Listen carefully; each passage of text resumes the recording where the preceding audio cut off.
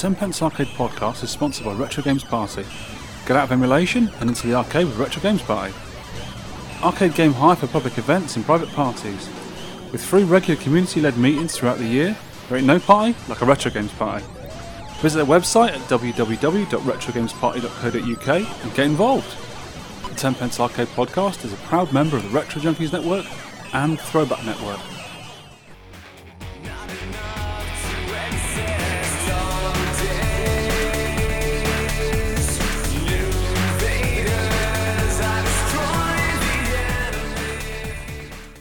Hello and welcome to the Tenpence Arcade Podcast. My name is Victor Marland, aka Vertvic. And I'm Shaun Holly, aka a slightly overweight Walter White lookalike. That's quite a long tag to have on your forum notes. I've written that down so I remember it. Excellent. We are a podcast about old arcade games, if you don't know that already. So, let's talk about what we've been up to since the last podcast. I think you can tell us all about Arcade Club, can't you? Oh yeah, I've got some good experiences there now. I went to the opening night last Saturday, which was brilliant. A really cosy atmosphere, lovely place. The machines are immaculate. They've got some pinballs and loads of good arcade games, some candy cabs. But last night I had a surprise birthday party that my wife organised. Sneaky wife. Yeah, that was brilliant. I was told I was going out for a meal in Haslingden, and we turned up in Haslingden, and my wife says, "Oh, just go in there," and it was the arcade club, and yeah, people turned up. We had a great night, and we had all the games to ourselves all night. It was really good, and some awesome cakes. Yes, was consumed. So after a 6.5-hour grueling drive in the car, I turned up. It was quite a long. It was supposed to be 4.5 hours, but there was a lot of traffic on it. It was rubbish. Honestly, travelling on a Friday in the UK, it's just not. It's just don't do it. It's not wrong. Clever. It's not good at all. But I got there all stressed out and annoyed because it had been raining all the time and there's so much traffic. And I got there within 5 minutes. It had gone. I mean, the place is brilliant. It's really nicely lit. There's loads of nice retro ornaments. There's like spectrums on the wall and really cool artwork, framed artwork on there. And there's loads of candy cabs. One of my old ones is in there, actually. My old pony's in there. They had loads of dedicated machines as well. They had a couple of... there was 3 jammer cabs together with some really good games on. They looked really nice together. Yeah. And then you had loads of pinballs, some new ones as well. Well, a couple of my favourites there is Revenge from Mars. I love that game. It's so great. And Elvira I hadn't played before. I'm a bit of a fan of Elvira anyway, obviously. So that was really nice. That's a really cool... It's a noisy one, isn't it, Metallica? Yeah. Really loud, I noticed. But didn't you break it when you got there? No. Didn't an LED go or something? Yeah. You blew. Yeah. You're playing it too hard. An LED sort of spanned down the ball return thing and blocked it all up. How'd you break that? Brand new pinball at 10,000 quid's worth and you broke it. Well done. I was going to run off, but I did own up to it in the end. I think we would have known you were gone with all them banners saying in your face, "Happy birthday, Shaun Holly." Yeah, it was really good. Your sneaky wife sorted us out. We planned this for about a week or two without you knowing about it. There was even a secret Facebook page you didn't know about and everything. Yeah, she said, yeah, that's so good. I really appreciate it. It was a really good night. It was really nice, really cool. I think Andy stayed open late for us, which was really good of him. So I think we were there till about midnight, actually. It was only supposed to be until 10 o'clock. We were there till midnight. I had a really cool time. I was playing some nice games, which you unfortunately beat me on all of them. I put a nice score on, Star Force, yeah. Yeah, such a good game. In your face, Shaun. Ollie won't beat that, and then he beat it. Then I beat it back. Then you beat it back at the end of the night, you cheeky get. And Raiden 2. You did, yeah. I brought my Raiden 2 board just so you could play the real version and tell the listeners what it's like. Be honest. Yeah, it is good. It is good. And what? And the PC version that I was playing is very good, yeah. It's a lot harder, you swine. Just say it. Just say it. It's a bit more difficult, yeah. But you noticed there's quite a few differences, you said. To the PS1 version you were playing. The one I noticed, some of the animations are different, where and the hardness is different. When you kill the craft, the animation on the PCB is better, where they like fade out and crash into the ground. And there's these big square tanks that I'm sure are not on Raiden Project. Yeah. I'm sure they're not on it. Yeah, the thing with Raiden and Raiden 2 is they just throw baddies at you. And when you think, oh, I've just killed them, next one, another one comes. And then, oh, brilliant, there's 2. No, there's 3. And then if you miss them, they come back. They come back up the screen. They don't ever let you go. No. It's a really difficult game. But yeah, we had a good blast on that. I think I got a reasonable score, 200 and something thousand. Yeah, and Lunar Rescue as well. Oh, yeah, but a Lunar Rescue on the Space Invaders machine. It's got a multi on there, and we're playing Lunar Rescue. Brilliant game. The strange thing is with Star Force, I couldn't beat you until I had a couple of them strong Polish lagers. Yeah. And then I could beat you. I've always said that I never drink and play because I just can't do it. I just forget and get bored. No, I'm going to drink and talk to someone. But yeah, obviously work with some people. I think Alex is like that. He has a few rum and cokes and his Donkey Kong scores go up exponentially. It's mad. I think, yeah, when you get to 3 or 4, then you start losing it then. Yeah, I think so. I was driving, so I couldn't have even tried that anyway. But the place was brilliant. It was all really nice, carpeted, nice, decorations on the wall, LEDs everywhere. It was just really, really cool. I was talking to Andy for a bit, congratulated on how cool it was because it was a really excellent place. Hopefully, you get a lot of people there, and it seems to be for collectors and enthusiasts rather than just Joe Schmo off the street who might ruin things. So I think it's probably a good idea doing that. Well, I think anyone can come in. Yeah, I think. As long as you behave. Yeah, there'll be a few in tonight. I'm going again tonight. I just can't resist. I think I would as well if I had the chance. Yeah. Well, I'm going to Chester Zoo today because I like zoos, and then we're going back down. Hopefully it won't take 6.5 flipping hours to get back home again. Oh, that's a long journey, yeah. It was, yeah. So you're going 3 times in 8 days. That's just wrong, isn't it? Yeah, it's not great. Yeah. The thing is, you don't really need a cab in your house because you've got like 20 of them down the road. You get to every Saturday. I suppose if you offer to help out inverted brackets, you can get more games in as well. Yeah, I've asked Andy to if he can leave Star Force in that cab. I think he's going to. Yeah, so it was a winner, wasn't it? Yeah, I'll have another go on that tonight. Yeah, very good game. Yeah, we like a bit of stuff. I think Andy's got a few spare boards and he's going to sell me his broken one, so hopefully I can just get it fixed. And I'll have a board at home. I'll probably stick that in one of my ponies, actually, on the upright pony, because I do play shoot-ups quite a lot on them. Bang it in a pony. Bang it in a pony. And give it a good scene too. Right, tell us about the Batcave, because there's a thing up here called the Batcave, isn't there, quite close to you? Yeah, I went to that as well last Saturday for a couple of hours.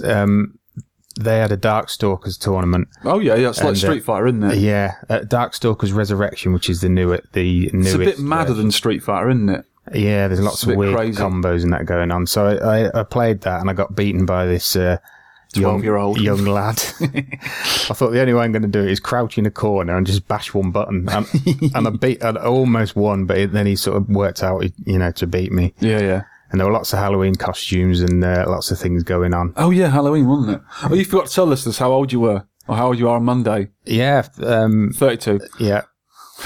There's photos on Facebook now with a 45 on the cake. So. Oh yeah, oops. We'll just say it was a typo. Yeah. I will put a picture on there of the cakes actually, because there's a face cake with you drinking at your 10p mug, and there's one my wife made with Cuba on it, which is quite nice. That's gorgeous. That cake. We've still got some left in the fridge. So you only got 786 billion calories left in there. Yeah, it's a lot went into that cake, I tell you. Super chocolatey. Yeah, really nice. At the Batcave as well, there was a Mega Drive. There's all the normal things there. There's always a Super Smash Brothers on some format. I think it was GameCube this time. Oh yeah. There was a Mega Drive, and I managed to play Zero Wing. All your base ever belonged to us. Oh, is that the one? Yeah. I always remember the quote, but I never remember the game. Is it a shooter? Yeah, horizontal shooter. Yeah. Oh, nice. And it's a good game, really. The good, decent power ups on it and stuff. Yeah, it's pretty good. Maybe we should put it in the arcade. And you've been joining a few more arcade forums, I take it? Yeah. So have I, actually. Forum overload. I thought I'd, try and get in on the Euro scene and see what everyone's doing, but I haven't had a chance to read much yet. I think we should, yeah. So, Arcade Otaku I've joined, Dragon's Lair Fans. Yeah, I have as well. And Atari Age. And all these, they have good arcade sections. I know they specialise in the, separate subjects, but the arcade sections and the threads are always really good. Atari Age especially is a really good one. Because a lot of the American guys, they do a lot of projects on there. They'll make certain things for arcade machines and they'll do a run of something. And, it's Atari Age, but everything's covered on there. It's a great forum to go on, actually. And same with Dragon's Lair fans. It's not just Dragon's Lair, because, I don't like the Dragon's Lair game very much. But I think Bruno, the guy who runs it, that's one of his favourite games, so he just called it after that. But it does cover everything on there. It's just like all the other forums we're on, really. They sort of cover everything. And Arcade Otaku is more of a sort of Japanese-based thing. Yeah, that sounds... I've been on Arcade Otaku for ages, actually. I've been there quite a while. I love that site. It's good. Yeah, it sounds like my cup of tea with the cave games and that. Yeah, that looks a really good one. Are you on Shmups as well? I am. Yes. I'm not. I might have to get on that because I do like a shooter. Yeah, I've not read that one for a while, but yeah, there's some good details on there about the games. Really intricate details about gameplay and that. Oh, right, okay. That would be quite handy, actually. Yeah, what else have I been doing? Loads of Sonson. Yep. Yeah. I have been playing quite a lot of it, actually. Yeah. And swearing a lot. Yeah. It's a swears game. It is a real sweary game. I mean, some of it is so frustrating. We'll get onto that a little bit later on when we describe the game. But, I really liked it to begin with and sort of gone off it a bit now. Because I played it so hard trying to beat you. I don't think I have. And, But I watched a YouTube of it and it seemed easy. No. That's the thing. That's no. That's what makes you swear, because you just stupid deaths all the time. Yeah. You can see it coming, you're dead. You wouldn't think going from left to right shooting and stuff would be that difficult, would you? No. You had to go on the new Mame at all? Yep. The 154, is it now they're on? 155 even. Yeah, what was on there that was... Raiden, weren't it? We were playing Raiden 2's on there now. Yeah. Properly works now. So I might even sell my boards, because I'm not ever going to go back to the game so much, to be honest with you. It's too hard. It is, but yeah, it's definitely better than the version I was playing, this other version. Yeah, I thought the PlayStation versions, the Raiden Project, was quite close, but apparently not. Oh, no, I think it's very close, but there's just slight bits missing. I suppose they're limited by the hardware, aren't they, at the time? Oh, maybe. Oh, I don't know. Yeah, maybe. I've also been listening to some music. I think I was listening to a podcast. I think it was an old Retro Obscura one. Yeah. And they were mentioning some guy that did Mega Drive music. So I started listening to some of my old favourites. Yeah. Turrican, Amiga soundtrack. That is such a good music. It's all the sort of FM synth stuff, that one. Yeah. I do like a lot of that.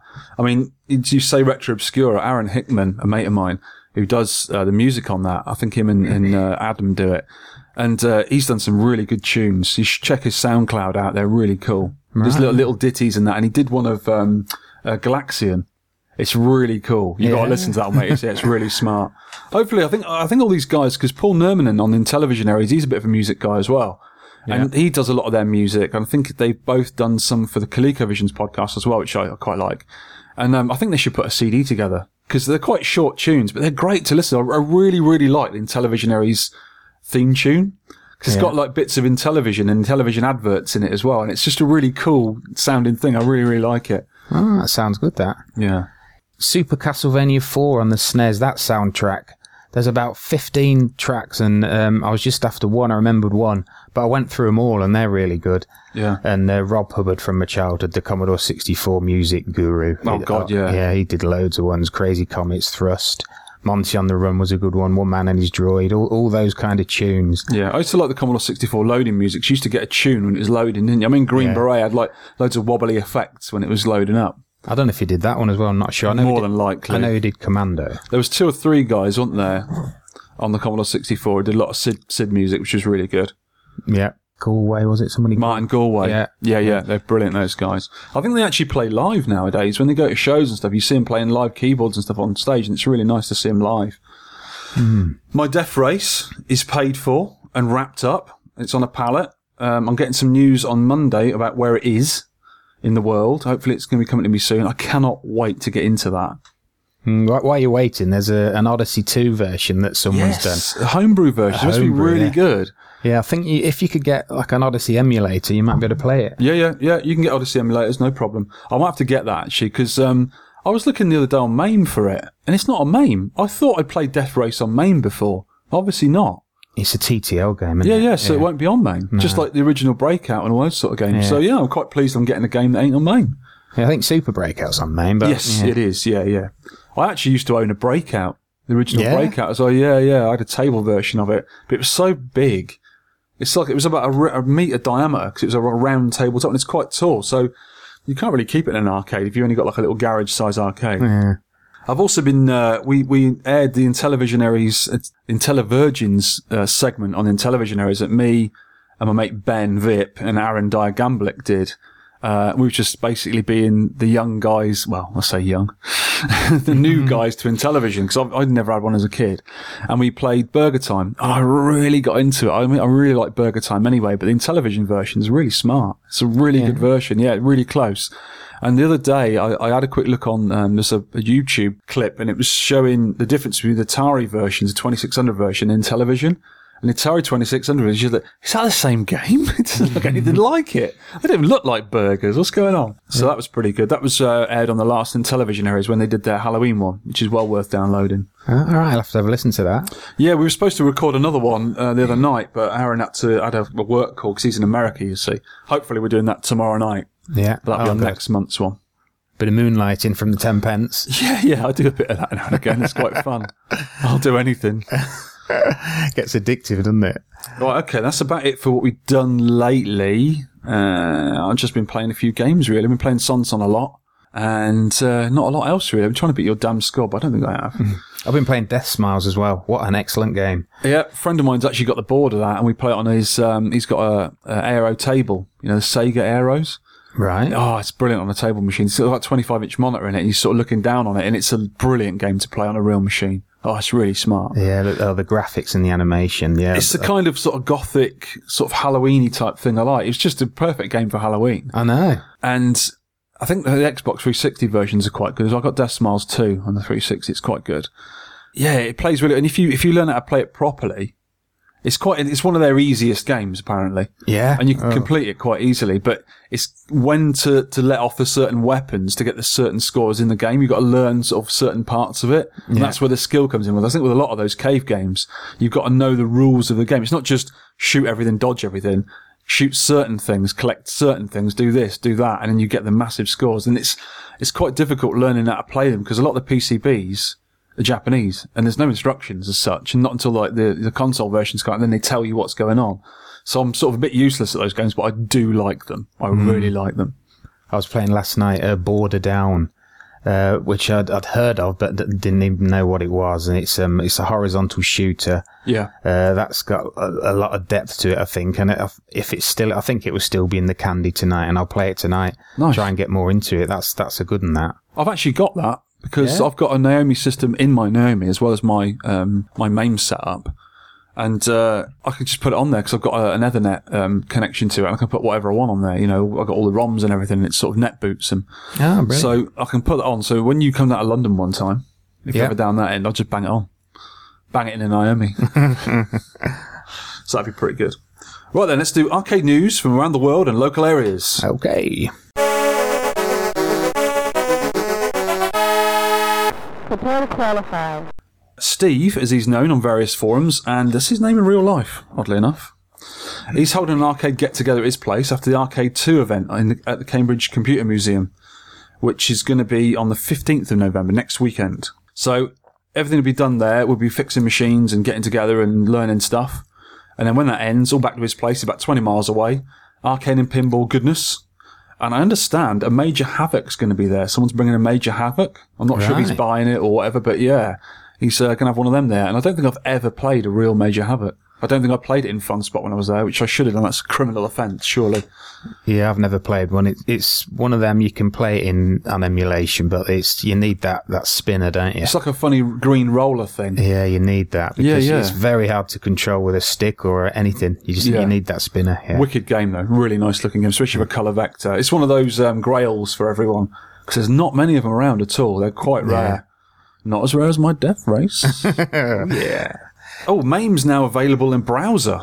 You can play Mame without actually having it on your computer. You can just play it in the browser at work or wherever. Oh, no, you shouldn't be doing that. We will be. Yeah.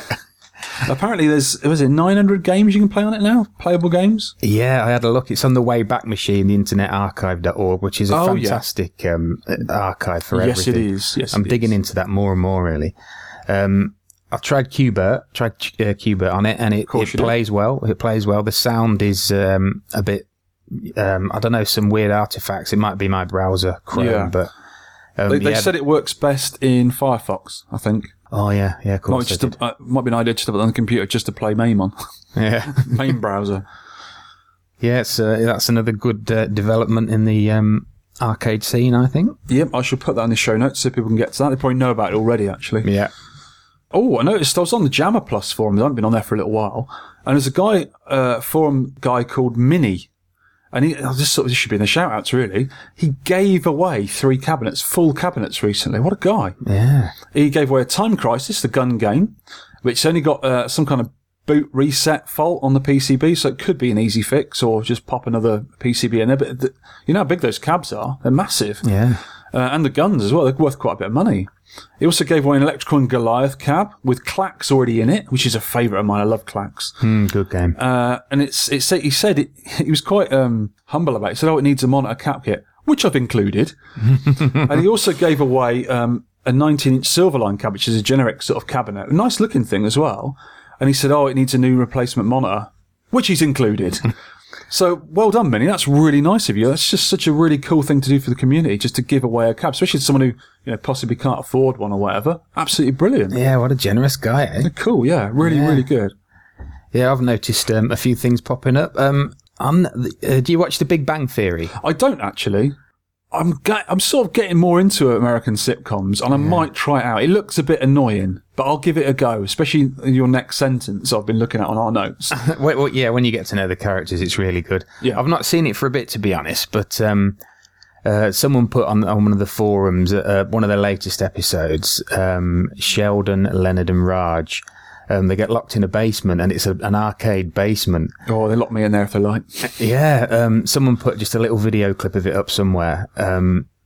And this arcade is amazing. Like, they've got all these models, RoboCop, Terminator 2, Robbie the Robot from Forbidden Planet. Oh yeah, all around the place. And interspersed, there's these rare games. There's an Atari Gotcha. Wow. From 1973, I think, and it's pristine. It looks good year. Yeah, there's a computer space. That when you were born, I suppose. Yeah. Computer space, and there's a Jaw. It's either called Jaws or Shark Jaws. Yeah, one of the games that were trying to cash in on the Jaws. Is that the one with the shark cabinet with its gob open? No. Oh, no. There's a really cool cabinet. I was looking at a book the other night, and it's got loads. It's like supposed to be a collector's book. It's really out of date now, and it's American, so everything's cheap. And it's got actual sort of a plastic cab of a shark with his gob open, and the game's in his chops, and you play. And it's a really nice looking thing. I'd love to own one of those things, just as a sort of piece, to speaking piece, sort of to talk about. It's a really cool looking thing. I've seen it. I don't think the game's any good, but the cab's really good. Yeah, really nice. Yeah. Also, what's else been happening? Hammer Away, which is an unreleased... Who? What? Hammer Away. What the hell's that? It's an unreleased Sega prototype that some Portuguese have found, apparently in an old stash of PCBs. Wow. A vertical shooter, and they've found it, got it working, and then they've released the ROM to the Mame dev team. Oh, well done, guys. That's brilliant. So... you should be able to play it soon. Apparently you can play it now, but you need to do a bit of hacking to Mame, so okay. I've just left it The next one, it'll probably be sorted. Yeah, 156, you should just be able to load it up. That is really admirable, because there's no way anyone in the world would ever get to play that game, apart from these guys putting it out there. So well done, guys. That's absolutely brilliant. Yeah, I love it when things like that happen. You find a new game or a prototype or something, and sometimes... I think FunSpot did it with a game called Flower. It was quite a weird... They actually made a cabinet of it. They actually did their own cabinet up. I think they released it a couple of years ago when the World Championships was on. They had it under sort of wraps. It's, our game today is bidding Flower, and it was brilliant. Right. Yeah, really nice. I love it when people do that sort of thing, especially if they really like a game, especially if no one else has heard of it or even like it, and they go, I want to make a cab of that, and they make their own artwork and get it all printed, and it looks really cool. I really, really like that sort of stuff. Oh, excellent. The latest Retro Gamer. That's got a couple of arcade articles in this month. There's one. I was leafing through your one earlier. Yeah. We were at Shaun's house today, by the way, because it was at his party last night. So we are sort of together for once. Yeah, strange. Rather than on a phone line. In a little tiny picture on the screen. Yeah. This Retro Gamer, it's got an article on the legacy of Defender, which is a good read. I won't give anything away on that, but yeah, it's worth reading. And also the making of Food Fight, the Atari game Food Fight, which I still haven't played. It's such a cool game. Yeah. But you've got to play it on a real cab. Yeah.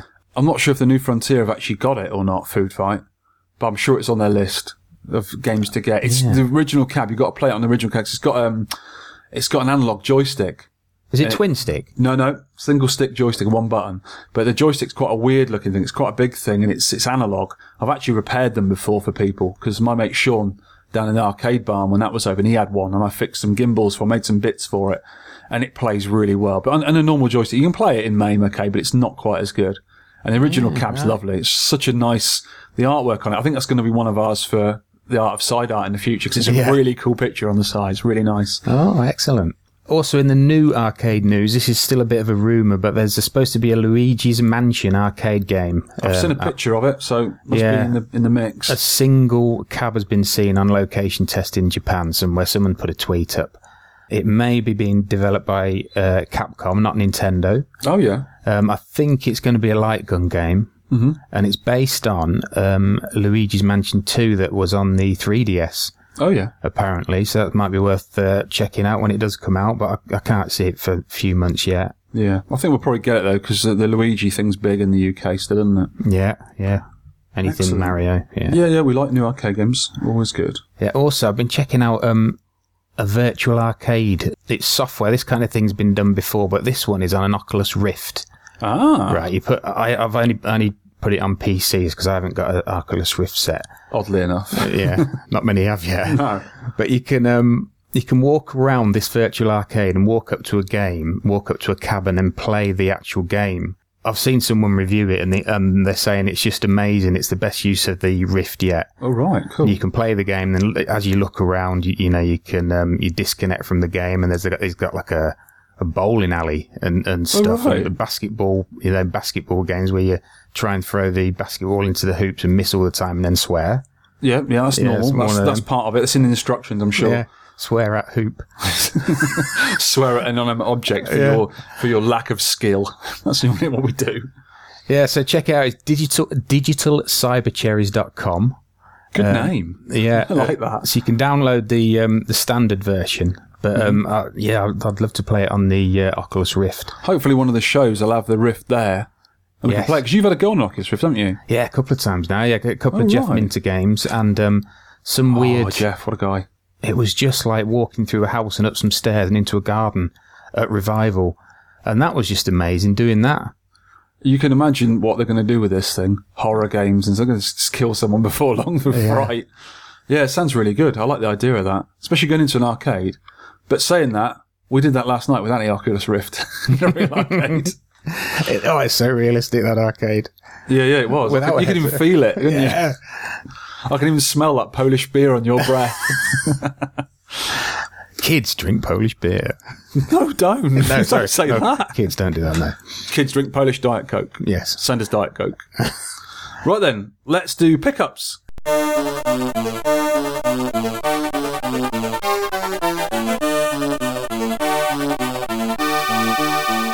I've not picked up too much arcade stuff lately. 2 Game Boy Pockets I got off eBay because I ruined my first one because I tried to do a light mod on it and ruined the screen because I'm an idiot. And they both actually work. I got them for about £10 delivered. Ain't bad for 2 Game Boys. Good, yeah. So Tetris, obviously. And also, I was in a charity shop. I do the charity shops now and again, but it's pointless doing charity shops anywhere in Middlesex because Alex has been around and nicked everything out of them. He's had all the console stuff, all the computers away.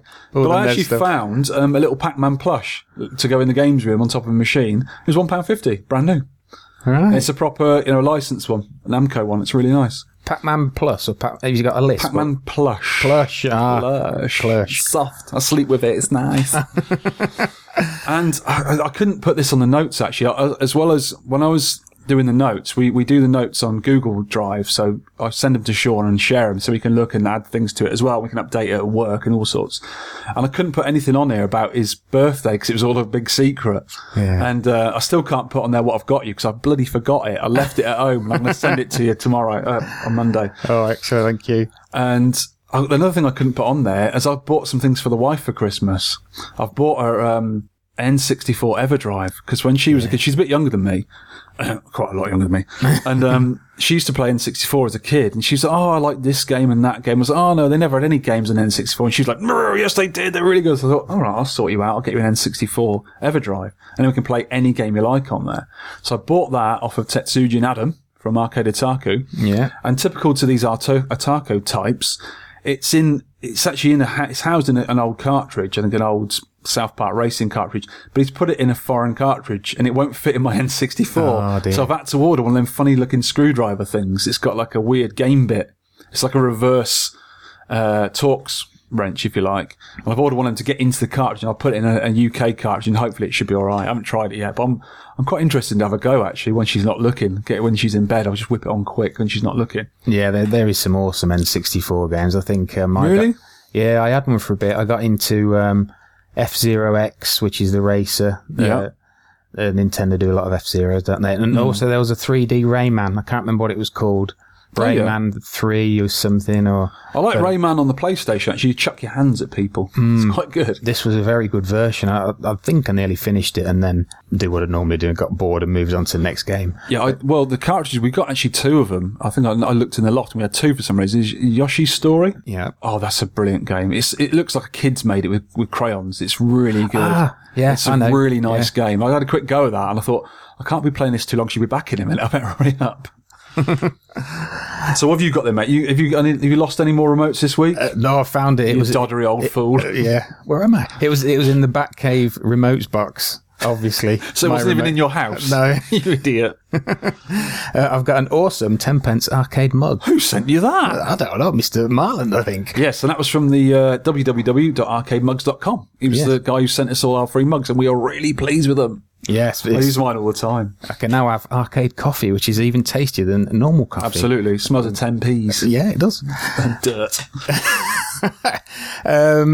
Mr. Tony Doyle got me a present last night, a Space Invaders wallet and cufflink set. I saw those. Very smart. I'm going to have to buy a shirt with the cufflink things now. Yeah, a short sleeve one. Yeah. And I've got a virtual pickup, the Bedrooms to Billions movie download. I've downloaded that this morning. I will watch it because I've heard a bit about it on one of the podcasts somewhere, and it sounds really good. I've seen it. Yeah, good, is it? It's very long. Yeah. I'll tell you what, if you like the old 80s computer stuff, you'll love it. Simple as that. Well, I do, yeah. Yeah, you'll love it. It's really long. I think if you got the DVD download, yes. I think there's about 10 million hours worth of extras on it as well. Well, I got the cheapest one because it's the actual physical thing was about 30-odd quid, I think. I think it's because it's got a lot of extras on it. That's the thing. So I just got the digital download for about a tenner, I think. Oh, nice. That's pretty cool. Keep going for a while. Okay, let's do feedback.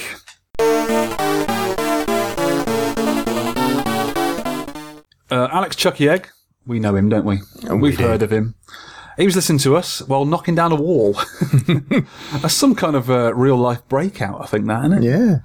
And he likes the fact he doesn't have to listen to his own voice anymore. And he likes your modern arcade news. Oh, thanks, Alex. He also approves of us talking about our European arcade cousins as well.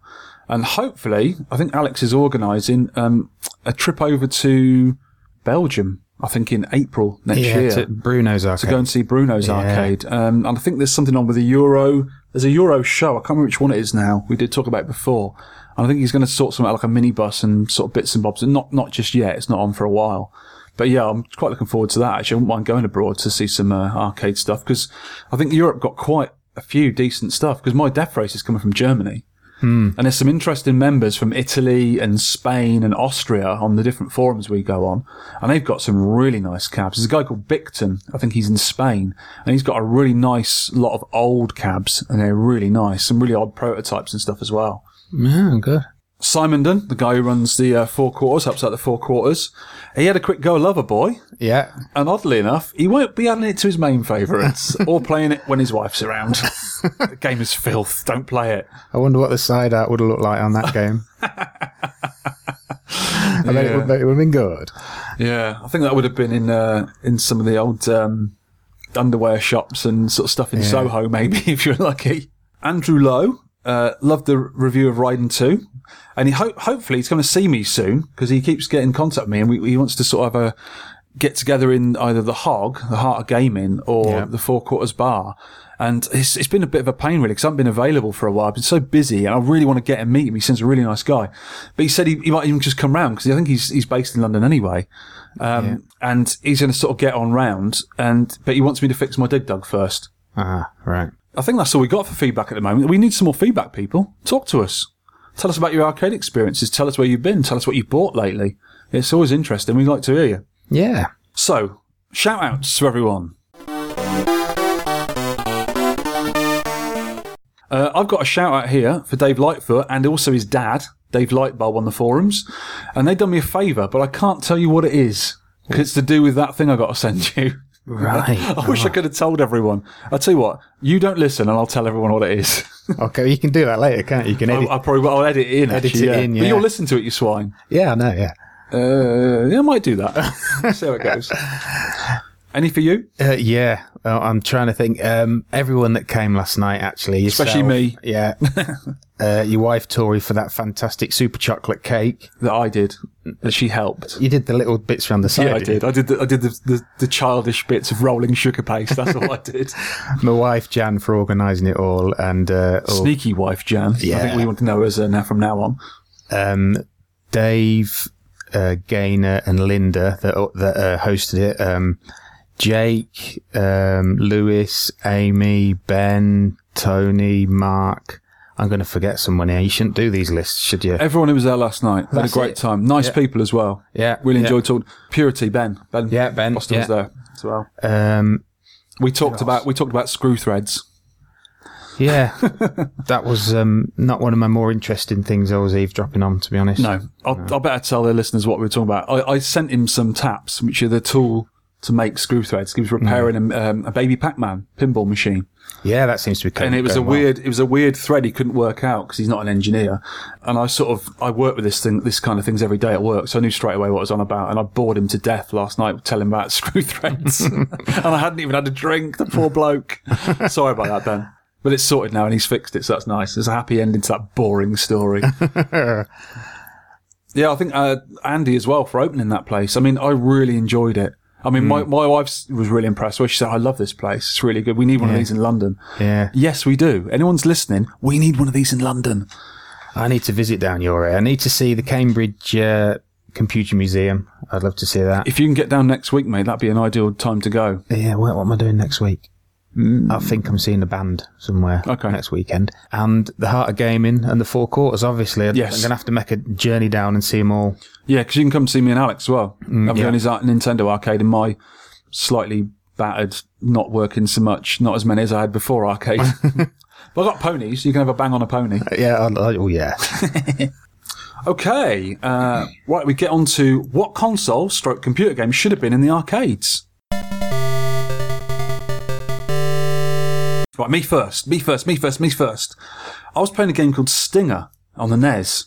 It's a Konami game. It's a horizontal shoot 'em up, and it reminds me of a slightly less colourful Fantasy Zone by Sega, which is a really cool shoot 'em up. Really cutesy graphics, simple gameplay. You shoot clouds, because it's a horizontal game. You shoot clouds rather like bells and whistles. But that's a vertical shooter. Yeah. And these sort of things fly, not bells, but something flies out of them.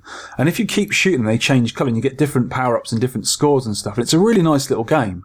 And you've got a pew, pew, pew shot to the side as normal. And then you've got one... What shot, sorry? A pew, pew, pew one. Yeah. You've heard of a pew, pew, pew one. Yeah, not like that, but yeah. And there's one that you shoot a heart upwards for some reason. So you can shoot things directly above you.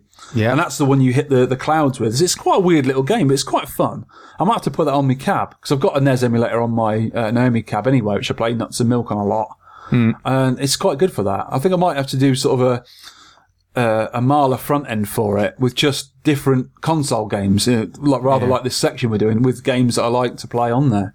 Yeah, it looks good. It's a bit different for a horizontal shooter, isn't it? With the firing upwards, firing hearts upwards. Yeah. It's almost a bit like, it's sort of a on the side bells and whistles type of thing, but not quite as good, because it was obviously an old NES game and that. But yeah, I think in the arcade they perhaps change, get more different weapons when you get the power-ups rather than just points for it. They've sort of done it quite simple on the NES. I think the side art would be pretty good on it as well, because you have to quite cutesy side art, which I'm a sucker for. Any kind of Japanese cutesy side art.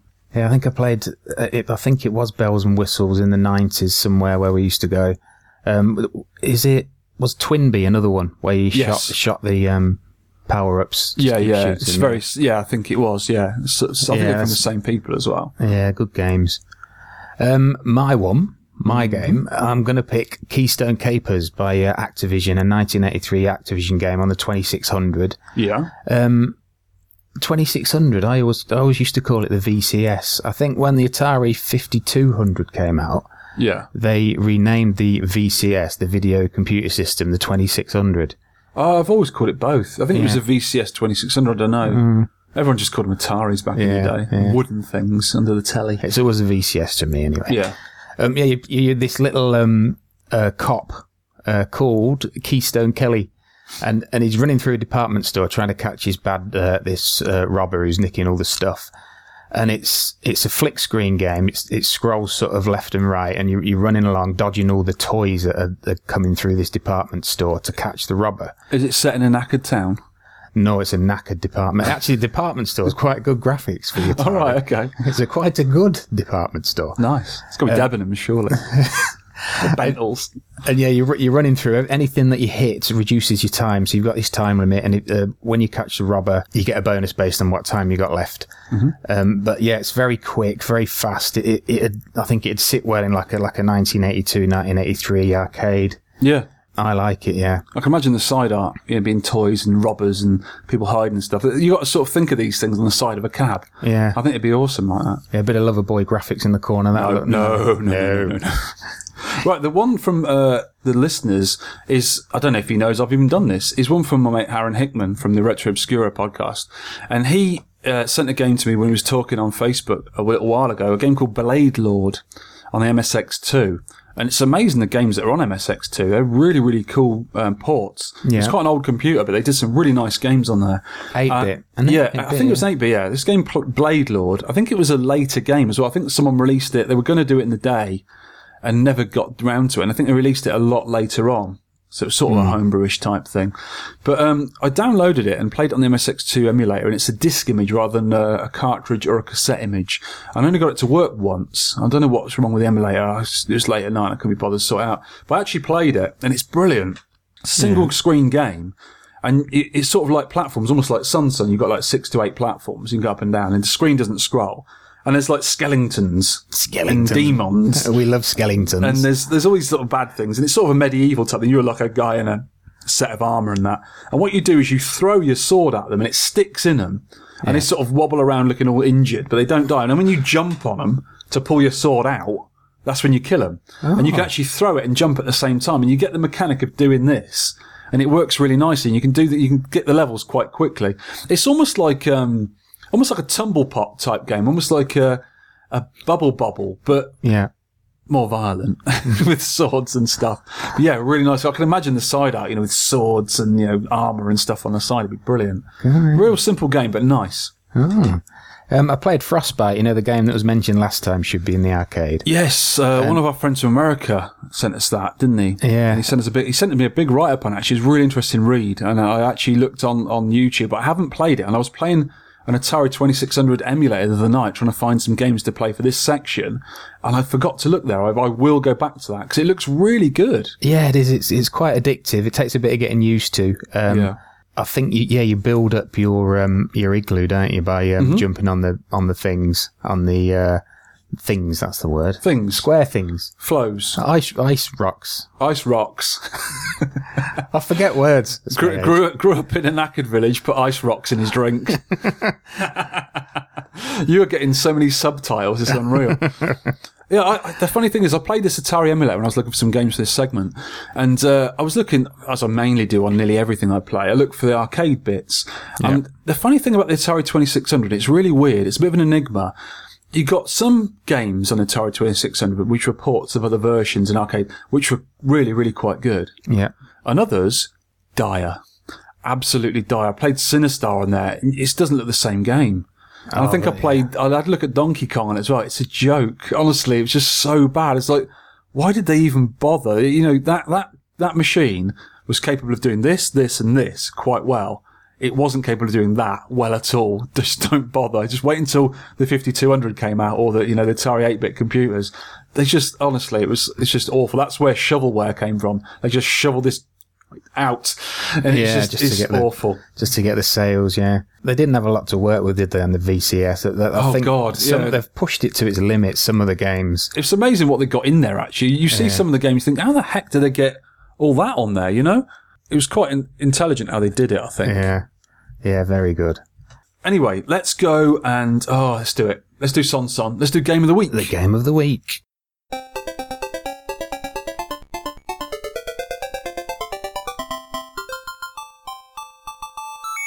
Right, this is Sonson. It's Capcom 1984. It's their second game.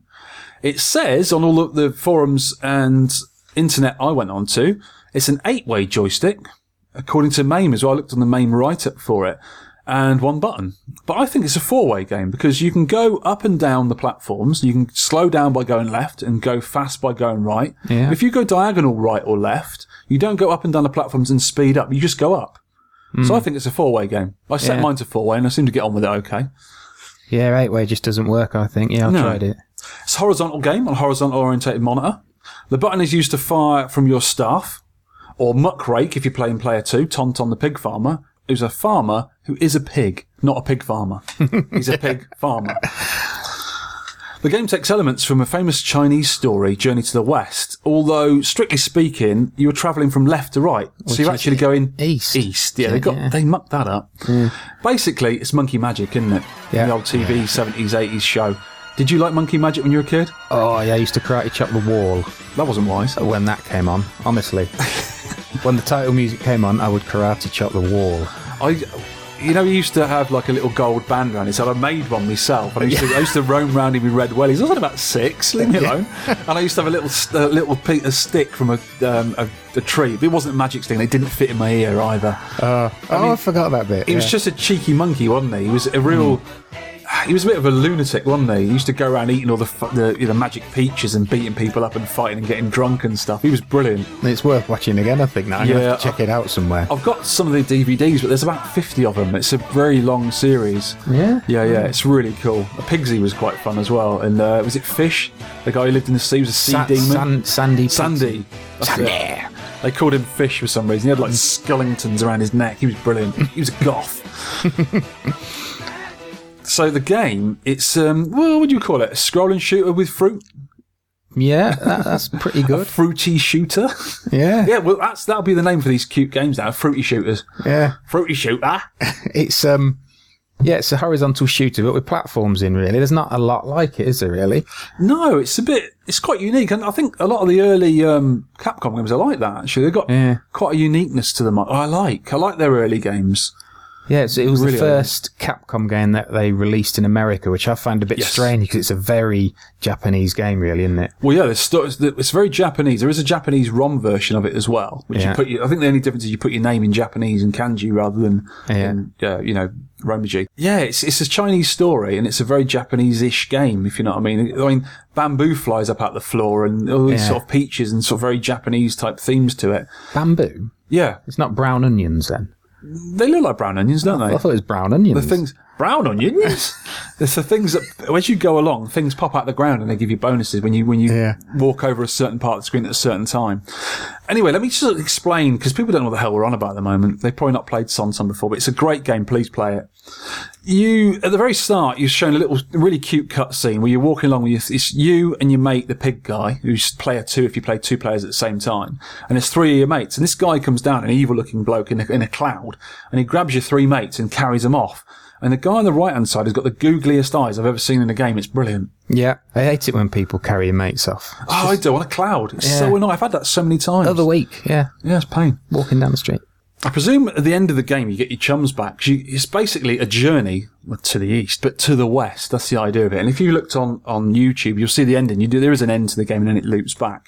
But you run from left to right and there's 6 platforms you can go up and down. You can jump up and down with your joystick and right to go quicker and travel along the platforms and go left to slow down and go to the back of them. Basically shoot everything that moves. Anything that moves is going to kill you, apart from the frog guy, which we still don't know what he does. He's a mystery. No, he just looks good. He just runs from... Yeah, he's Mr. Frog in this nice dapper suit that he runs off. Yes. Don't know what he does. He just runs past you. You can't shoot him. You can't touch him. No one else can shoot him. He just runs past you.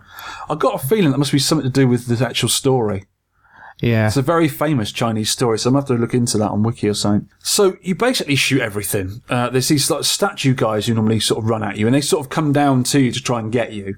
There's cavemen with spears, and you get fish, bloody bats, bloody bees. Bats. Oh, I hate bloody bats and bees in games. Yeah, they've got the worst. There's bats. There's bees and there's flipping like horsefly wasp things that try and get you as well. The 3 main idiots in games try and get you. Dragonflies, yeah. Yeah, horrible things. I don't like them in real life. I was chased by one once. You can ask my wife. They're not my favourite. One wasp chased you. One dragonfly. It was like as big as a Ford Focus. It was massive.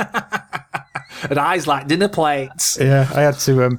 We were in like this little some ornate garden, and there was a maze where you could walk around. And this dragonfly sort of started chasing me, and I leapt the maze to get out. It said, "Shaun Ollie, in your face!" That maze is 9 foot high, and he just leaped it. He leapt it in a single bound.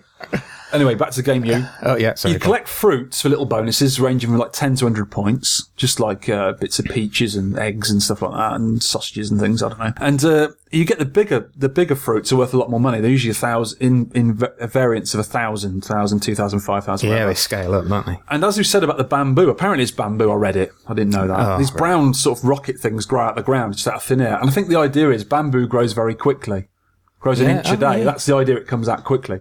And I showed you earlier on your computer, on the very first screen, as you walked directly to the right on the middle level where you start, if you go under one of the fruits, I think it's an apple or something, you wait there just a second, it grows up underneath you. And if you stand over it and get it, you get 2,500 points rather than 1,000. So I think if you stand over it as it grows, you get more points for it, but you've got to know where they are, and it's difficult remembering where they all are. There's loads of them. I didn't know that. They sort of pop up, not randomly. If you know where the points are, they pop up, and there's a little level where there's 3 in a row, and you get like 3,000 for it straight away.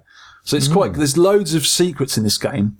Rather like Higamaru and Vulgus, which are their other games, at the same time as this. There's little secrets if you know where to get the points and stuff. Yeah. If you kill an entire team of bad guys, because the main guys who try to kill you come in 6s, one on each level. And I think the things that fly out of the water and out of the sky are in 4s. 4s or 5s, yeah. And if you kill them all, you get like a 500 or 1,000 point bonus at the very end, which is just like Vulgus. When you kill the squads of 6 in Vulgus, you get a big bonus for that, which is another game we've got to get to, I think. Yes. The game's constantly scrolling. It always moves from left to right, but it does stop every now and again when there's like a little sort of mid-level, like a mid-boss level. Yeah, like a tower kind of thing. It is, yeah. You've got like 6 doorways, and there's these guys chucking purple bombs at you, and there's like a skeleton skull on the door. And you've got to just break through the door and kill the guy off, but there's these horrible wasps trying to get you. It's quite simple on the first one, even the second one's not too bad. And you get through there, and then it keeps going. But at that bit, the 3, the big guy at the start who nicks all your mates, 3 of his mates turn up on clouds, and they're massive. And you kill them for a couple of 1,000 points each. But it's not too difficult. It's quite easy getting those guys. And they turn up a few times during the game when you least expect it. And they try and get you. They just rush at you, and they're lobbing these big axes at you and stuff. That's one of the things with this game. You have to really hit the fire button, don't you? Yes, you have to go mad on it. Constantly battering the fire button. There's these spinning skull things. Yes. Skull shields or whatever. And I think you've got to hit them 5 times to kill them. Yeah. And you get 500 points for every one. So obviously when they turn up, you just, you're really going for yeah. And you can't walk into them. They're sort of in your way. You've got to shoot them to get them out of the way to continue. Yeah. And you can just shoot loads of them for loads of points, actually. And those skulls, those particular graphics, they turn up in a few early Capcom games because they're in... they fly around the outside of the screen in Higamaru. I think they're in Vulgus as well, on the level in Vulgus later on. Oh, right. There's a level where you travel through space and they just sort of turn up and fly at you. Yeah, I played it so much that I changed on the X Arcade, I changed the joystick setting, the fire button, to a different fire button, so I didn't wear it out. I was been playing it that much, yeah. Because the big guys, they take a lot of shooting as well. You just got to really hammer them, haven't you? Yeah, you've got to shoot them quick and fast and then get out of the way. Because we were playing Star Force last night, which we really got into again. I have to have that game. I have to have it. Yeah. And that is a button mangler. You just got to keep pressing that button. I know. Rather like Raiden 2, isn't it? Yeah. Oh, God, I wore my arm out playing that game. Yeah, so that's basically the game. Travel left to right, kill everything, get to the very end. And I know for a fact at the end there's a big Buddha, and he's holding up, I think, is it a book? A scroll or something. Scroll, yeah, and you get that, and that's the game over. You get 30,000 points in the end, and that's the game over. And then you just loop back to the start. That sounds easy, but it isn't. Believe me. There is the thing with this game, it's quite an early game, 84. But at one point, you can have like 12 guys. If you don't shoot any of the guys that are coming at you, and at one point, the stone guys and then the cavemen guys come together, and you can have 4 things flying out of the sea. So you've got like 16 things moving on the screen at the same time, all trying to get you. So it's quite a complex game, really. There's a lot of stuff going on. If you let it, if you don't shoot stuff quick, it comes up. Yeah, it's like all shooters. You got to kill them as quick as you can. Absolutely. And then, get ready for the next sort of wave that attacks you. Yeah. And with this game as well, it's a bit of memory muscle because you, if you know where things are coming, you can sort of get in the way quick and shoot them off quickly and then wait for the next bit. But there's a lot of memory muscle because there's actually little milestones on the stones, isn't there? It goes from I think 20 down to 1. Yeah. I can't remember how far I've got, but it's quite a few screens for each milestone, so you know where you are and you sort of know what's coming at certain milestones. I do like it, but because it annoyed me that much, there's a certain point on it, and I think you found that as well. Yeah. When you get killed on this game, you come back on a little cloud like Monkey. Yes. And you're invincible. You are basically... And if you keep shooting, you'll be invincible and you can just shoot things and they can't hurt you. As soon as you touch that joystick, you're off the cloud and you're vulnerable. Yeah. And what I was doing, if you were going right as you died and you held your finger or your hand on right as you died and you came on, you're immediately not invincible. So you get killed again, and again, and you're dead within like 2 seconds. You're like, nah.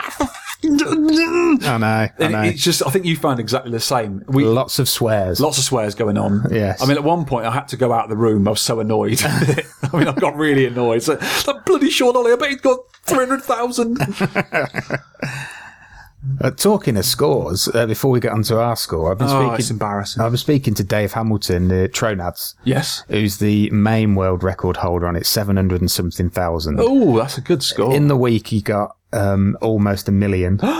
He should send that in. That's be a record holder, wouldn't it? Yeah, and he sent me an IMP file, which is like the file that Mame records. It records movie file, yeah. Records all your key presses. It's that one. Oh yeah, okay. And I loaded it into my Mame, so I just saw how he played it, and did he make it look easy? Yeah, that's the thing. Oh, I'll do that. Yeah, no. It's another level. I think the one he sent me sort of just knocked up a 630,000. Oh, just a quickie. Score. Just a quick one, just for you to have a look. Did he have amphetamines in his tea? I don't know, but he said he got the world record playing on a keyboard. Keyboard warrior. And then he said, I'm playing better now because I've got a joystick. But, oh my God, what scores are you going to get? He's just like our Davo. Yeah. He's a keyboard warrior. You sort of play a game and he'll send me a text saying, I've just got this score.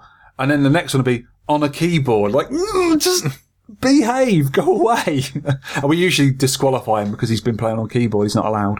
We have a generation of kids now that play keyboard through, like Steam and that. Oh, yeah. My son last night was playing Robotron. Oh, yeah. Twitch game. Yeah, because he's got a similar game that he's playing now called The Binding of Isaac Rebirth. Okay. Which is basically Robotron with like this weird scenario over the top and power-ups and stuff. Okay. Is it a 2D game? Yeah. Oh, nice. Like, I've got Steam at home. I'll have to get old school cartoon graphics, yeah. Ooh, that sounds interesting. He's playing Robotron. He says, if I could do better with keyboard, Dad. I was like, really? We could, what? So we're talking like 8 keys at a time? Yeah. Plus oh, my Lord.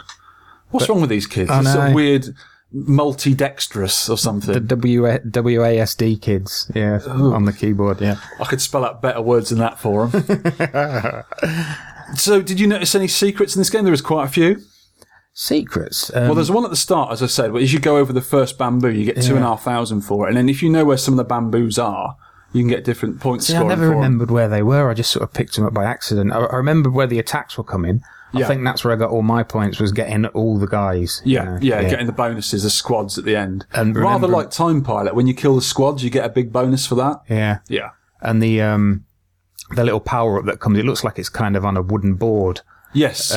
If you get that at the right moment, then you can get like 6 Oh, the POW. Yes, sorry. I thought you meant some of the free. Yeah, normally there's a POW, which is another Capcom thing. They had that in all sorts of their games.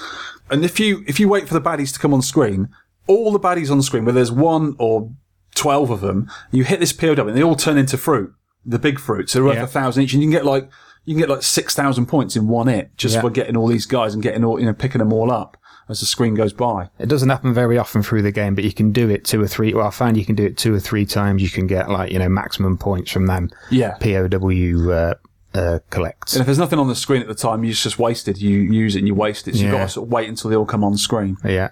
I asked before, we don't know what the frog guy does. If anyone knows what the relevance of the froggy guy in the yellow suit running past, he always reminded me of Toad Hawk, because he had like a really smart suit on. Yeah. If anyone knows about the story, Journey to the West, who knows who the frog guy is, tell us. We really want to know why. It's bugging me what he does. He just runs past You can't shoot him, you can't touch him, you don't get a bonus for him, you can't defend him. He just walks past and that's it. He's just like, hello, I'm here, bye. Who are you, you idiot? The story is, I think it's some monk that's got to do some trials to reach Buddha. Yeah. And he does all the trials, and then he has to journey back, I think. Oh. So maybe if there's a Sonson rewind. Maybe. Yeah. So you've read the 1,000-page Chinese novel in Chinese then? You learnt Mandarin for this? Yeah, I read the 2-line Wikipedia description. In English. Yeah. Brilliant. Some bloke shoots stuff, yeah. Yeah, that's the one. Yeah. So what do you reckon about the graphics and sound on this game? I like the graphics. So do I. I was thinking, after playing Rygar with these beautiful backgrounds, I started playing it thinking, it could do with a nice background, but it would just clutter up the gameplay. Yeah, there's a lot going on. It's just a black background with your platforms. The platforms do change, don't they? They change to like brick roads and stuff like that. Yeah. Little bits. Yeah, I do like it. Yeah, I really like that style because as you know, from I think the second podcast we ever did, Pirate Ship Higamaru was their third game, the one after this. Yeah. And I love Volga's their first game and this. And they've all got similar, really cutesy, colourful graphical styles. And I even like the Capcom font. You know, it's just all the things you look at it and go, that's a Capcom game. It's like when you look at a Williams game, you go, that's a Williams game, that's a Namco game, that's a Taito game. The fonts, you just know straight away that is a Capcom game. And I really like the early Capcom games. Atari had a distinctive font as well. They did, yeah, absolutely. Yeah, they're really good, colourful. I think they were drawn well, and they're really smoothly animated. I really like the animation. It's simple, but really good, quite cute. Especially the googly eyes at the start. That really tickled me, that did. I like that sort of thing. The tunes in it are quite nice as well, aren't they? I was humming the tune even when I was annoyed and didn't want to get us out of my head. And the tunes, they're actually done by a female composer called Tamao Kawamoto, who made other Capcom 80s music, but she actually works at Taito now. And she's a member of Zuntata, which is the Taito house band. And they've actually released CDs. They're quite popular, apparently. All right. So I might have to get one of those. I do like game music. I could quite happily listen to game music at work, you know. I think I could, yeah. I've been, like I say, getting into it this week and last week. Yeah. Some of the, 90s games, as you're saying about, like Raiden music and that sort of era, and even the later games. I mean, like Geometry Wars soundtrack is absolutely brilliant. It's really, really good. Yeah. I'm going to have to try and get it on CD or something and put it on an MP3. That's the good parts of the game. What were the bad parts for you? Because there's a few that annoyed me a bit. Obviously, the dying at the start. Yes, that was really annoying. Yeah. Because I didn't realise for ages, because when I read a write-up of it somewhere, it was saying, no, you're invincible at the start. I said, no, you're not. You're not invincible. You bloody die all the time. I keep getting killed. And when I was just pressing fire, I let go of the joystick and went, that's a bit naughty. They should let you freely roam around for, say, 2 seconds while you're invincible, then, make you flash and then you're not invincible. That'd be better, I think, if they do it. They do it on a lot of games. Yeah, I think it does have its advantages because you can stay invincible for maybe 10 seconds. Yeah, it's quite a while if you don't move that joystick and just keep shooting stuff in the middle. And you can still shoot, yeah. So if you got killed and the screen's full of bad guys coming backwards and forwards at you, you can get rid of a few of them. It's like a sort of, free killing spree. Yeah, you can compose yourself for the next onslaught of bats. Yeah, so it's just us then, really, isn't it? Yeah. It's not the game, it's us. There's not a lot I would change, actually. The music is repetitive. I did find it repetitive. It is, yeah, but it's an early game. We'll allow that. I did actually turn the music off in the end. That's a sacrilege. You can't do that. Playing a game with no music. That is a sacrilege. I do that quite often now. You're weird. I listen to a podcast while I'm playing the games. Oh, I can't do that. Yeah. Get annoyed. So, there's not a lot. I think the game, it seems simple. You watch it on YouTube and a piece of pie, I can do that. I can probably complete this. You go and play it. No, not the case. It is very busy, isn't it? Yeah. And it seems to be, fish jump out of the water. They're down below, because they're obviously jumping out of the water, which is at the below. But then when the horrible bats, they fly in an arc, don't they? It's sort of like a sine wave. Yeah. And they come on different levels, and they usually cover 3 platforms. So if you're in any one of those platforms, they can hit you. You can, you can walk above or below them and miss them. But you can't really get out of the way. If you're on them 3 platforms, you can't get out of the way of them. But you can completely miss them. It can go over or under you. But you need to know where to be when they come on screen, because if you get down, you can't really get down quick enough or up quick enough to get out of their way. Yeah. So they do get you, and it's good how they get you. The game is obviously planned to grab you 10p's, and it does kill you a lot, I found. Yeah, you can dodge in between the bats. You can you can. You can stay on the same platform and sort of slightly move left and right. Yeah, and then shoot them. But it sounds easy. But when there's other guys trying to shoot and chuck spears at you, and you're trying to find the bonuses and stuff, it's more difficult than you think. Did you notice when the cavemen, they run in from the right and then they drop down to get you? Yeah. I've noticed when they get to the last third of the screen, they drop down. All right. So you can run past them, turn around and shoot them. And also the white stone guys, golem guys. Yeah. They drop down as they reach halfway on the screen. I think it's as the first guy reaches halfway, he'll drop down. Yeah. So you can hang back and shoot them, and then you can run forward and shoot the other cave guys. I also noticed when I was playing it, if you rush to the right at the start, which I do when I play it, to kill them off, and you move, instead of being one guy on each platform, you sometimes get 3 guys on the same platform. It's really easy to just shoot them quick because they're on the same platform. And another thing, I sent you a Facebook message. I was playing it on its main version. I was playing on my arcade cab, and I was annoyed. I pressed the start button real quick to play again. And at the very, very start of the game, I got the 3 big bad guys come at me straight away. I was like, that doesn't happen normally. They're normally, sort of halfway through the game.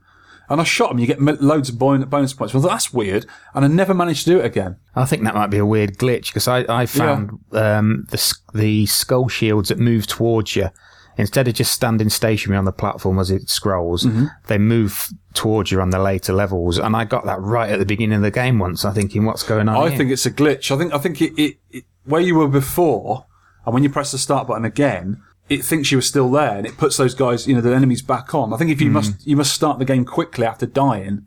It could do, yeah. Say you don't get your name in, and you just hit the button quick.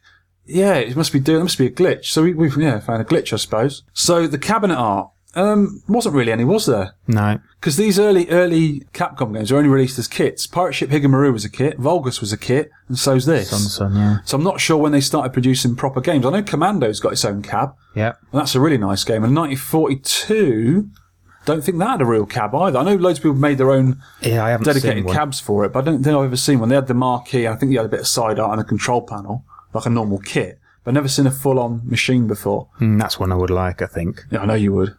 And according to Clov, only 5 of their members have the PCB of this game, so it's quite rare. It ranks 2 out of 100, where 100 is Purple Unicorn Sparkly Glitter Poo. That is rare. It's very rare.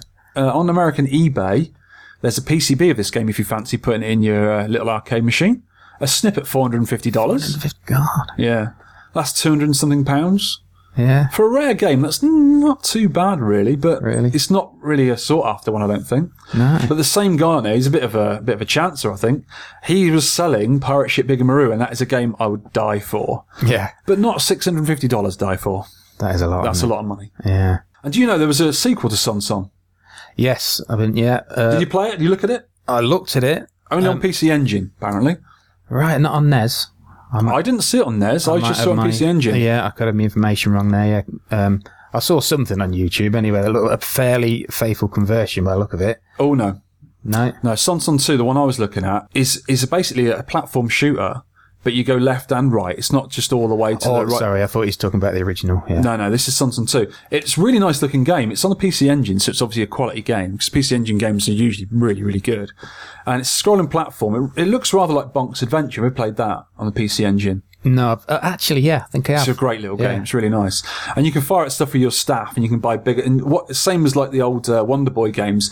And when you find these certain ladies, you go into their shop, you rescue them, they sell you power-ups and health and all this, some spells and stuff. And it's quite a nice little game. I'll try it on my PC Engine, because I've got an EverDrive for my PC Engine. I'll play it on there. Quite a good little game. He also features, the character Sonson also features in a shop in Street Fighter Alpha. Oh, right, okay. I need to play that. I need to look out for these guys now. No, sorry. They feature a shop called Sonson in Street Fighter Alpha. And he is a playable character in a couple of the fighters, Capcom versus SNK Millennium Fight 2000. Yeah. He's a playable character in that. Is that the one on Naomi hardware? Is that SNK versus Capcom 2? Because I've got both of these games. I've got that on Naomi, because I've got obviously all the Naomi games. And it's also on the first SNK versus Capcom it's a Neo Geo game, but I've got it on a PCB of it. Right. And I've actually got that. I'll have to plug that into a machine, have a quick look for Sonson. I like seeing little characters you're not supposed to see everywhere. It's quite good when they do that with games. He's also in Marvel vs. Capcom 2 as well, which you did have a look at. Looks nothing like Sonson. You know, they've animated him up. Yeah. That is the game I've got on Naomi 2. That's the one I know now because I played it. It's a mad game. That was Crazy Fighter. Yeah. So it came out on loads of different machines, didn't it? You got it on the NES. Obviously, the NES versions were pretty good at these old games. PC Engine. Oh, I think Capcom Classics released a lot of these old games on their versions, didn't they? Yeah, on PS2 and PS Portable, yeah. I expect you can download it on the virtual consoles and the Sony blah, blah, blah, downloady thingy, whatever it's called. Yeah. I don't know. Yeah, in the US, Romstar released it. Romstar did a lot of importing, I think, and releasing and distribution. I don't think they ever did any of their own games, did they? No. Right, scoring. Yeah. You get 10 to 100 points for the fruit that's scattered around the levels, and you get 1,000 to 10,000 points for some of the later bits, of the large fruits. As you go through this game, the further you get, the bigger point. What are points, mate? Fruit. They do. They make fruit. And you get bigger points for the, when you kill the end of the baddies off as well. But the fried eggs and, the big carrots and the bits and bobs, you get like a lot of points for those later on, up to 10,000. And when you actually do the game and you get the scroll, you get 30,000 points, plus I think a 10,000 point bonus. I only know this because I YouTubed it. I saw it on an INP file But you didn't do, you liar. I didn't get there, but I actually saw the INP file of Dave's. Yeah. But did Dave get the Twin Galaxies world record, the arcade one? Because it's 3,104,200. No, it's the main one though. It's a guy called Jeff Peters back in 1986. So it's an old world record. And only the second recorded score is only 342,390. That's from 85. So if we can get a version of the arcade, we can get him in there. I'm not far off that, 342. Yeah, it's pretty good. Yeah. So, what was your score exactly? My score exactly was 308,350. Oh, yeah. Mine was 119,640. In your face. And I thought that was quite good. Oh, no. In your face, Rich Morton. Oh, shut up. Face. In your cake. In your face. My high score on my Nomi cab, when I went back to it, because I've been playing on it for ages, it was only 87,000. It took me a long time to beat that, and I actually beat that on the PC with a joystick I got in front of the PC when I was just playing it one night. I think I said it's one of those games that's put me off it now, because I've played it to death now, and I think I can't get any better, but I was getting slightly better at it. I think this game, it's got to calm down and chill. Yes, exactly. If you get too mad on it, you tend to die quickly. Yeah. So you've got to be a bit careful with it. But yeah, I might go back to it just to beat your flipping score, actually. Well, I was improving on it all the time. I think I was inspired by Dave. I just sort of crept up from, say, 200, 240, 260, 280. Yeah. And I got to 300, 308, and I think I can still beat that. You must have been about halfway through the game then, I think. Because I think when you get to about 500,000-600,000, you're at the end of the game. Yeah, I got to, I think it was the milestones that go past. I think it was number 8. No, I did that because that's another tower. I did that third tower. Yeah. I think I must have got to 7 then before I got killed. Oh, that's pretty good. Because it starts from 20, doesn't it? So you're 2/3 through the game there. Well done. Right, this game was designed by a genius, in my opinion. Well, from the games they've done, I could agree with you there. Go on. Yeah, Yoshiki Okamoto is his name. I've just been doing a bit of research on him, and I found a very old interview on the Wayback Machine from sort of 1997, which he talks about how he started. Okay, can I put that as a note on the show notes? Yeah. Excellent. So our listeners can read it. I'll find that again somewhere. Mm-hmm. He started off as a graphic artist in Konami in 82, and he started off doing posters for them, and then he moved up to game characters, and eventually, as we know, games. Yeah. They asked him to do a driving game, and he didn't want to do one, like a stubborn guy. He wanted to do a flying shooting game. Yeah. And he came up with something called Time Pilot. Have you heard of that? Oh, yes. We've heard of Time Pilot. I understand it's quite a good game. Oh, yeah. But all the while he was making this game, he was still telling his boss that he was doing a driving game. Oh, the cheeky bugger. Yeah, I know. But they released it, and after its obvious success, his boss... He overheard his boss talking to the president of Konami saying it was his idea. So this boss is saying, no, Time Pilot's my idea. What a monkey. And then so Okamoto, being Japanese, he decided not to disgrace his boss. and agreed with him. Yes, it was my boss's idea, but he was notably upset. I bet he was. So the next game, they said, right, you can do anything you want to Okamoto. You can do what you like, mate. Time Pilot's awesome. Just make another one of them, please. Yeah. And he made Gyrus in 83. Oh, whoa. And it was another big success. Obviously, the arcade was sort of waning off at that time a little bit. Yeah.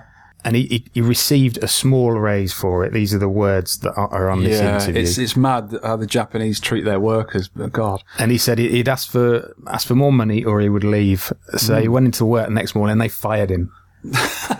Got rid of him. True Japanese business style. Get out, Okamoto, you complete success. Yeah, how dare you? How dare you make us all these millions of pounds? Yeah, so next off he went to Capcom.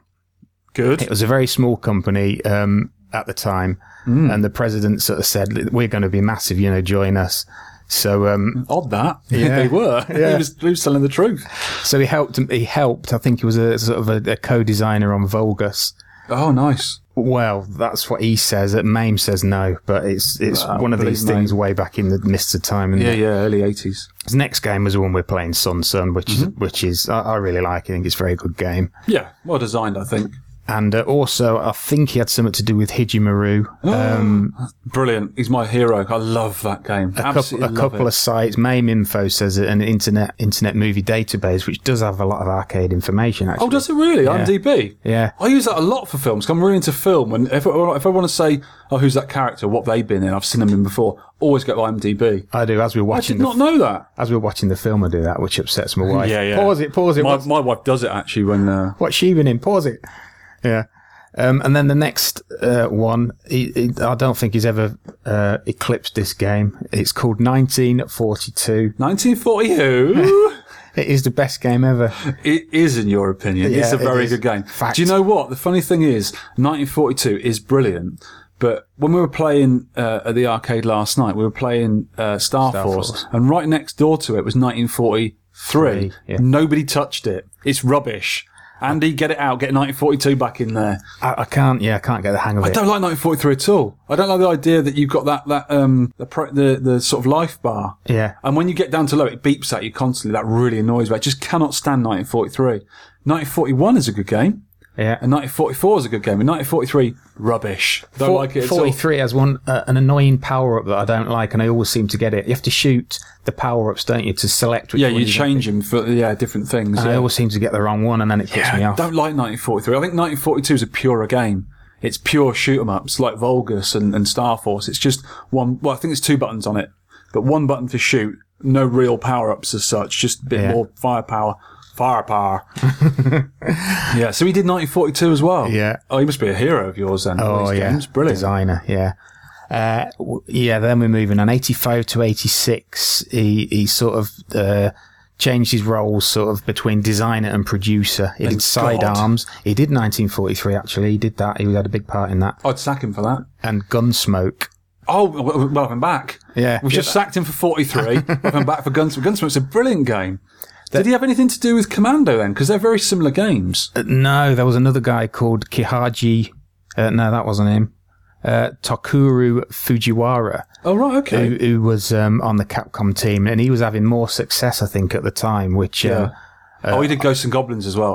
Yeah, and Commando, which were obviously bigger hits than Gunsmoke and Sidearms and stuff. I like Gunsmoke better. I like the Wild West theme. It's brilliant. I'm not so keen on Sidearms. It's one of them where you can... Is that one you need a special control? You need a spinner? Or is that Forgotten Worlds I'm thinking of? That's Forgotten Worlds, I get confused though. I don't like Sidearms so much. You can shoot left and right like Death Smiles. Oh, okay. I think I played it on the 8-bits, never liked it. But you pick up, there's the speed-ups that you pick up and they're ridiculously fast. You can't control the guy. That's like Gradius. When you get too many speed-ups, it's just stupid. You need to, I think, get 3 max and don't get the 4th one because you're just too quick and you can't control yourself. I can't control myself a lot of the time, but especially on Gradius. Yeah, he did Forgotten Worlds in 88, which is him sort of getting back on track. And then his next big one was Final Fight in 1990. Oh, yeah, brilliant. Yeah, apparently, he saw Double Dragon 2, and he said, I can do better than that. And he could. Double Dragon 2's rubbish. Better graphics, better gameplay. I never liked Double Dragon. So I like Final Fight. Yeah, I do. I don't think I played Double Dragon 2, or not for a long, long time anyway. Yeah, it's a bit better than Double Dragon 1, but it's not brilliant. Yeah. He's had a really long and varied career, hasn't he? He has. Final Fight was, a big... I mean, even today, that's still quite a sought-after PCB. Everyone's after the original Final Fight. Yeah, apparently he took it to a Japan trade show, and Capcom marketing team called it Street Fighter 2 because of the success in Japan of the original Street Fighter. I don't think it was much of a success in it was awful. North America and over it. No. But it was in Japan, so they called it Street Fighter 2, and the punters at the arcade show were saying, this is nothing like Street Fighter. No, it isn't. So they changed it back to Final Fight. Mm-hmm. And he did actually work on Street Fighter 2 in 1991. Oh my God. By this time, he's getting a pretty big team. They trust him now, don't they? Yeah. Apparently, it took 10 months, and there were 4 people working on each Street Fighter character. Wow. He just kept is it Ryu? Ryu. And Ken, he just kept them 2 from the Street Fighter game, which he never had anything to do with. I think they should call them Dave and Ken. Yeah, Dave and Ken. And he had 3 people on animation and 1 on special moves on each character. So that's how big his team was. Yeah. It must have been, 91 was a big team. Yeah. And then after that, he became executive producer of Capcom. So everything after that has got his name on. Yeah. Produced by, Absolutely. Some of the good ones, Varth. Great game. Street Fighter Alpha. Yep. Third Strike. The best Street Fighter, everyone knows this. That was there last night. I know, I had to go. There was no sound it though, but I had to go and get my wife and kicked her ass. How did you do on the game though? I still kicked her ass. All right. Marvel versus Capcom. Yep. Capcom versus SNK. You can tell, can't you? These games are very similar, these ones. Yeah. And he's been a director on a couple of the games that have been played on the podcast. Buster Brothers, which was Pang. Yep. And 3 Wonders, where we played Don't Pull. Oh, Don't Pull's amazing. I love that game. Very good. I need to go. That's another one on the long list I need to go back to. Yes. Really good game, that. An Iron Horse, I need to go back to that. I love Iron Horse. Yeah, I think we should. Maybe we'll do a podcast one day where we do go back to the games. That's a good idea. Yeah, maybe. Yeah, that's quite good. I'm looking at this. We can't really go through this list. It's massive. You put loads on here, mate. Yeah. He did loads. He went on to the console games after that then. That's obviously a transition, isn't it, from the arcade to the console? Yeah, PlayStation Portable games, Power Stone 2, Devil May Cry 2. Oh, yeah, big names. Mobile Suit Gundam games, which are big in Japan. They are massive in Japan. He had a lot to do with Resident Evil, actually. Oh, right, okay. Yeah, even as far as something like an executive producer on the first film. Wow. It was even that involved. Do you know what? This guy, just by looking at this here in his history that you've done, he reminds me exactly of Miyamoto. He is basically Capcom's Miyamoto, because Miyamoto started off as a graphic artist doing side art, and then he went on to design a few games, and then obviously went on to the consoles later on, and now he's the god of Nintendo, as he should be. And this guy's the god of Capcom. Yeah, he did in 2003 set up his own company, Game Republic. Oh, okay. They did a few sort of PS3, Microsoft, Xbox games. Yeah. He was never really happy with the output. It was good, but not up to his previous standard. Yeah. Eventually, it actually went bust, but I don't think it was their fault. It was to do with another company, a publishing company called Brash Entertainment. Okay. They're a bit brash. Yeah, they were a bit. And then they did movie licenses, so they farmed out these movie licenses to Okamoto's company. Yeah. Clash of the Titans was one of them. Oh, poor. So they put all the resources into this, and then they went bust. Yeah, so, I think when you go the games way, you pay a fortune for these licenses, and if the game doesn't pull off, you bust, you're bankrupt. Yeah, so it's a shame. When Brash went bust, they had this sort of 75% complete game. I think they eventually sold it on to, was it Namco? Yeah, Namco Bandai brought it. Yeah. But it just wasn't finished and it wasn't very good. So they poured all this money into it. And also another one which was based on the film 300. I Am Sparta. I hate those films. I really mega violence. They're awful. Popcorn movie. Basically, it's like watching a game. Game graphics is poor as we. And then, when Game Republic went bust, he sort of disappeared off the radar. So I'm trying to track him down. Mm-hmm. And just at the end of October, he's popped up again, and he's doing mobile games. Good. There's one called Monster Strike. I think it's just released in the US at the minute. Yeah. And it's Apple and Android game, and it looks to me a bit like Pokemon. So he's back on the scene. It'd be nice if you can do some little arcade type games that are good on the mobile device, because that's what we need. These little indie. Obviously, he's not an indie developer; he's a big developer. Back in the day, he would have been regarded as an indie developer doing these little arcade games. And if he can produce stuff like Sonson and Vulgus and these kind of games, I'm buying them. Simple as that. Me It too. sounds brilliant.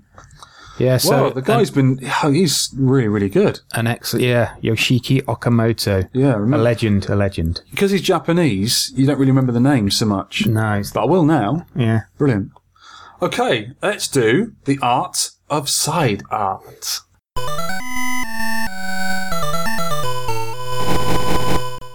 I've chosen this week's one. We're not doing that one you wrote on the notes. You can do that next week. Okay, fair enough. With your notes. The one I've chosen, and I got it out of a book I've got, as I mentioned earlier, I was talking about it. It's an arcade book, but it's quite an old one. And basically, it's just a coffee shop book of arcade porn.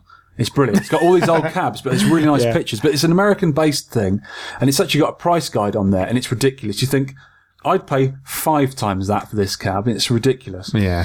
But the one I've chosen is Midway Seawolf. This is an old game. It's a 1976 game, black and white.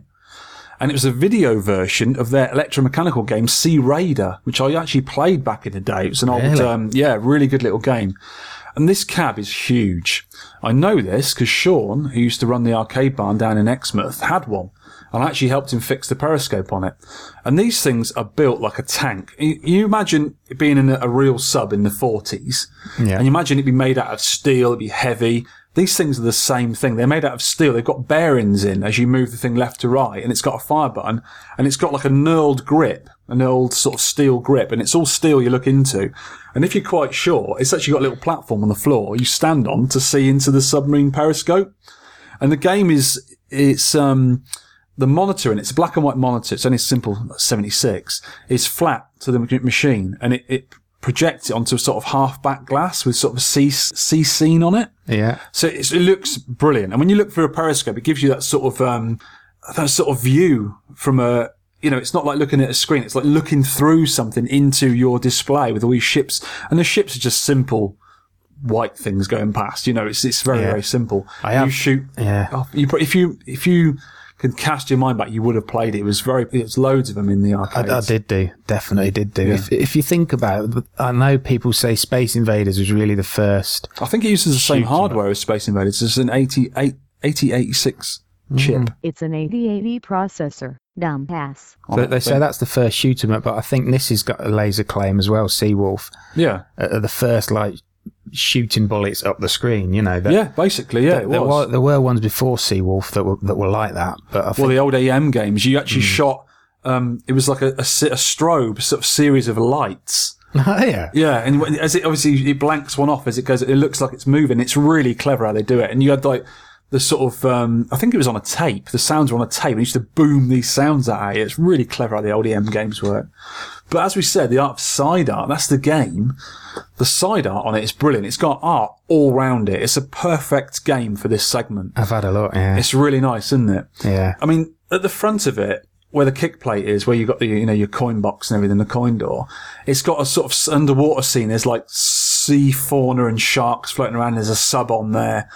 And then on the outside of it, sort of green and yellow, and there's badass subs all over it with, looking really menacing. And it's full on from the bottom of the cab to the very top. No just rubbish little round sticker, full side art. And I got a feeling they might have been painted or maybe they were screen printed. I don't know, but they're really nice. I remember looking at Shaun's one. It was brilliant. And, on the front of it, it's not got a flat marquee. It's got almost like a bulkhead where you look through a metal periscope and it's got like a sort of round bulkhead at the top, and the marquee wraps around. It goes flat and then round the bulkhead and then flat again. And it's got sort of like a submarine periscope target on it with subs on it. And then the Seawolf graphic. Really, really nice game. You should check it out. I'll put pictures on the show notes for everyone to look at. So please have a look at the show notes. And that's about it for that section, I think. Yeah. And now we're going to have a little short musical interlude while we go make some coffee. So enjoy this. We'll be back after this.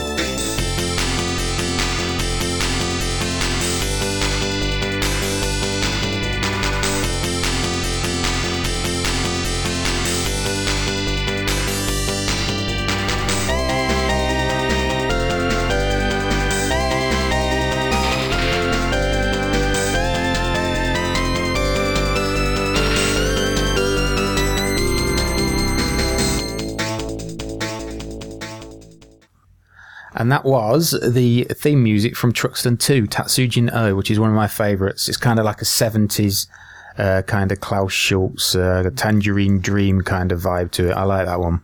Cool. And I've just been given some strawberry and raspberry flavoured water. Very nice. Proper water.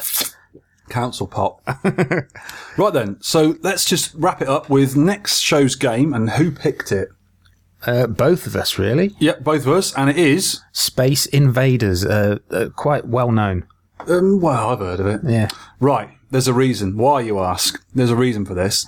Our friends No Quarter, awesome podcast. If you're listening to this, you must have heard of No Quarter. Go and listen to it, they're brilliant. They've just done quite a brave review of Defender, which is a really super common game. And they kept apologising on it, saying, everyone spoke about this better than we have before, and everyone knows it. Yes, they do, but they did a really good job of reviewing it, I thought. I did. And they sort of spoke about things I didn't know about before, so it's quite informative as well. And they took a fresh look to it. Everyone's played Defender before. Everyone knows it's hard. But why is it hard? And why is it so good? And why is it so well known? And they answered all those questions. So it got me thinking, let's do a common game. I'm nicking their idea, blatant. But we both like Space Invaders. And what, to make a little bit of a twist on, I don't want to completely nick their idea, is we're going to choose Space Invaders and we'll play Space Invaders for our challenge. Space Invaders 1, the normal version. Yeah. I think it's called version M on Mame. Right. Or the TV version, I can't remember. You'll find it easy enough. Yeah. But what we're going to do is look into the bootlegs of Space Invaders, because there were hundreds of bootlegs of Space Invaders. Yeah. And we'll choose a few of our favourites, and even games that are like Space Invaders, because there's quite a few sequels to Space Invaders which were quite good as well. It's like Space Invaders 95 and Return of the Loonies, whatever they're Super called. Space Invaders. Super Space Invaders and all that lot. Majestic 12, that is such a good name. There's loads of versions of it. Yeah. So we're going to choose a few of them, get a few scores up, have a bit of a challenge. We'll probably talk to each other in the week or the next 2 weeks and say, have a go at this, see what we can get on this. And even games that were like Space Invaders. We won't go into the Galaxian clones, because lots of them as well. Yeah. But, left to right meanies coming down at you. We'll go into games like that, I think. Right, yeah. So we're all going to ask the listeners to send in your scores as well, because it's a common game. Everyone's been playing it for 30-odd years.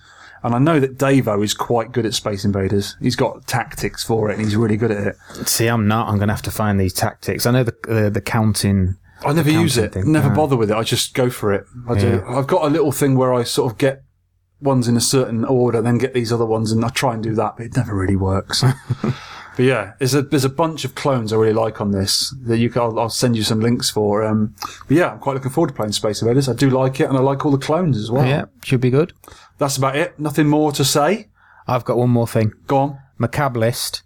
I'm going to put Star Force in my cab list. Oh, so what, when you're taking Commando out? No, I've got a little annex on my arcade. You're not allowed an annex. Roger won't like that. He won't have it. He can't have that. So I can't have 11 games. Right, I'm going to take out Mooncrester then. Oh, Mooncrester's pants. Oh, I love it. Hate Mooncrester. I'll take that out and put Star Force What we've done, in. we haven't just taken Mooncrester out in your garden. We've got sledgehammers. We've smashed into the ground and left out in the rain. That's what we've done with Mooncrester. But now it's grown back like one of them brown onions into a new Mooncrester. But what I've done is I've nicked the monitor out because they're precious. You can't get rid of monitors.